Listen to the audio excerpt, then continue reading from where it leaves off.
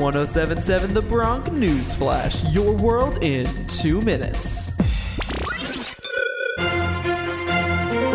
This is your Bronc News Flash, your world in 2 minutes. I'm Tommy Franks from Rider University. If you're going to be or are in the city of Chicago, maybe consider not posting that selfie you thought about, or getting that deep dish pizza that everybody loves there. The city government is now cracking down on the possible violators of their COVID-19 travel quarantine order. Government officials talked about examining social media posts from residents.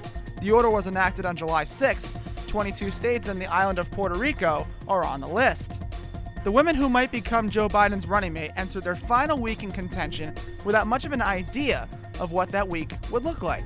The former vice president will be making his running mate pick, he says, in the next week.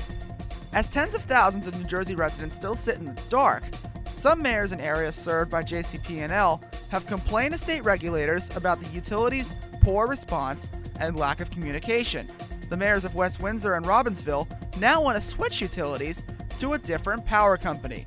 Here's Robbinsville Mayor David Freed. We know where PSE&G is. We know what they're doing. They work with our police department. They work with our public works. With JCP&L, we have no communication. Occasionally, they will tell us how many people we have out of power, but they won't tell us where. They won't tell us who's being restored in what order. NJTV. Rider University's on-campus pantry received more than $4,000 from the Whole Foods Market as part of its Nickels for Nonprofits program. The program collects 5 cents every time a reusable bag is used for shopping. The Director of Service and Civic Engagement at Rider, Joan Liptrot, says that the donation will help the university ensure that they can continue to meet the needs of the students. And that is your Bronc News Flash, your world in 2 minutes. I'm Tommy Franks. That was 1077 The Bronx News Flash, your world in 2 minutes. To hear more episodes, you can go to 1077thebronx.com/newsflash. See you next time, only on 1077 The Bronx.